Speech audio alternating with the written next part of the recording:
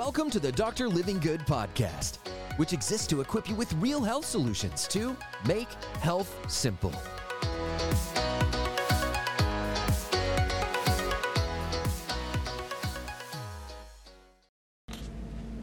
Is your water alkaline or acidic? Dr. Living Good here, and we are going to test a little science experiment today, bottles of water, different types, to see how acidic is the body. Now, why is this important before I show you the results? One is that cancer cannot live in an acidic environment, in an alkaline environment, It can only live in an acidic environment. So Otto Warburg won a Nobel Peace Prize for that back in the 1920s, proving that the common denominator between all cancers is they live in acid.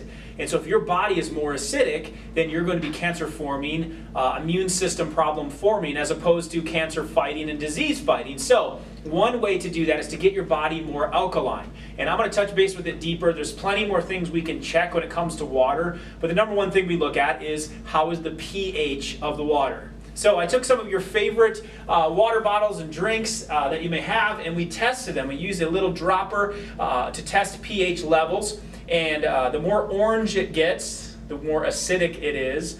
The more blue or purple it gets, the more alkaline it is. So I lined them up in order of how the test results came out. We started with Food Lion's purified water, nothing for or against Food Lion, but it turned out to be the most acidic. That's probably why it's so cheap to buy. Very acidic water gets down into the 5.0 range. And when it is this orange, 5.0 means it is 100 times more acidic than the blood flowing through your veins. So definitely taking you the wrong direction in that regard. Number 2 was Aquafina. That is still scoring down in the 5.0, 5.5 range. I'm not going to lie, I've definitely had this plenty of times in my life, but I believe Aquafina is made by Pepsi. And so the Pepsi company, same place that's making very acidic soda, is making your water, probably why it scored so low. Next is going to be Voss, which usually comes in a glass bottle. This one happens to be plastic, which I'm interested to know if it actually affects the pH levels. But that started to creep up into the 6.0 level, but still 10 times more acidic than where you want your body to be. Then we did Smart Water, which actually adds in some of the minerals inside of it. So it adds to having calcium chloride, magnesium chloride, potassium bicarbonate. That puts the electrolytes back in the water, which I like the electrolytes being in there, but it still scored a little below. It was probably around the 6.5 range, still about 5 to 10 times more acidic than what you would want. Then we get into Deer Park, this larger bottle here. Again, still a cheaper water to buy. It's 100% natural spring water, but it did score right on at 7.0 pH-wise. Then we went to Fiji.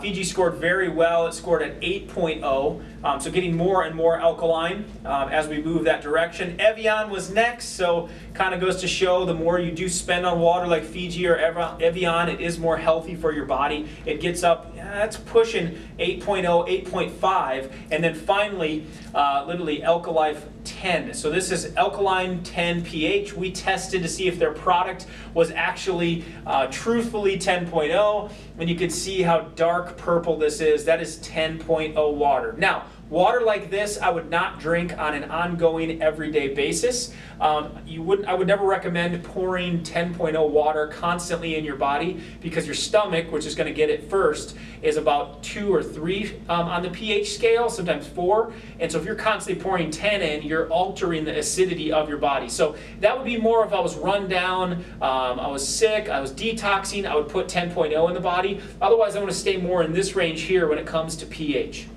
pH is the one way of testing water. 2 other ways is the cleanliness of the water and how it's been filtered. Nestle's Pure Life, which I don't have formed here, has actually been shown to be the cleanest in testing, but it doesn't score as well pH-wise.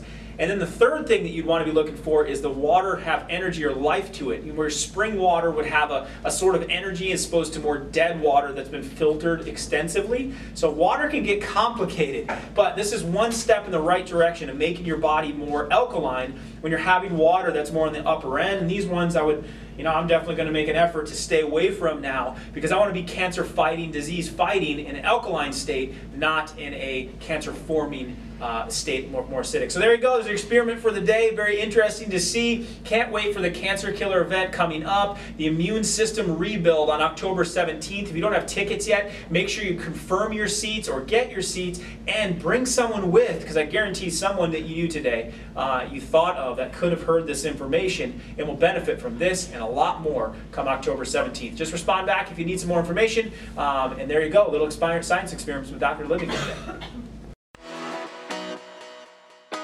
Hey, it's Dr. Livingood here. Thank you so much for listening today. If you found this episode helpful, it would mean the world to me to please leave a positive rating and a review. That way we can continue to get this message out to help people all over the world experience real health. See you next time.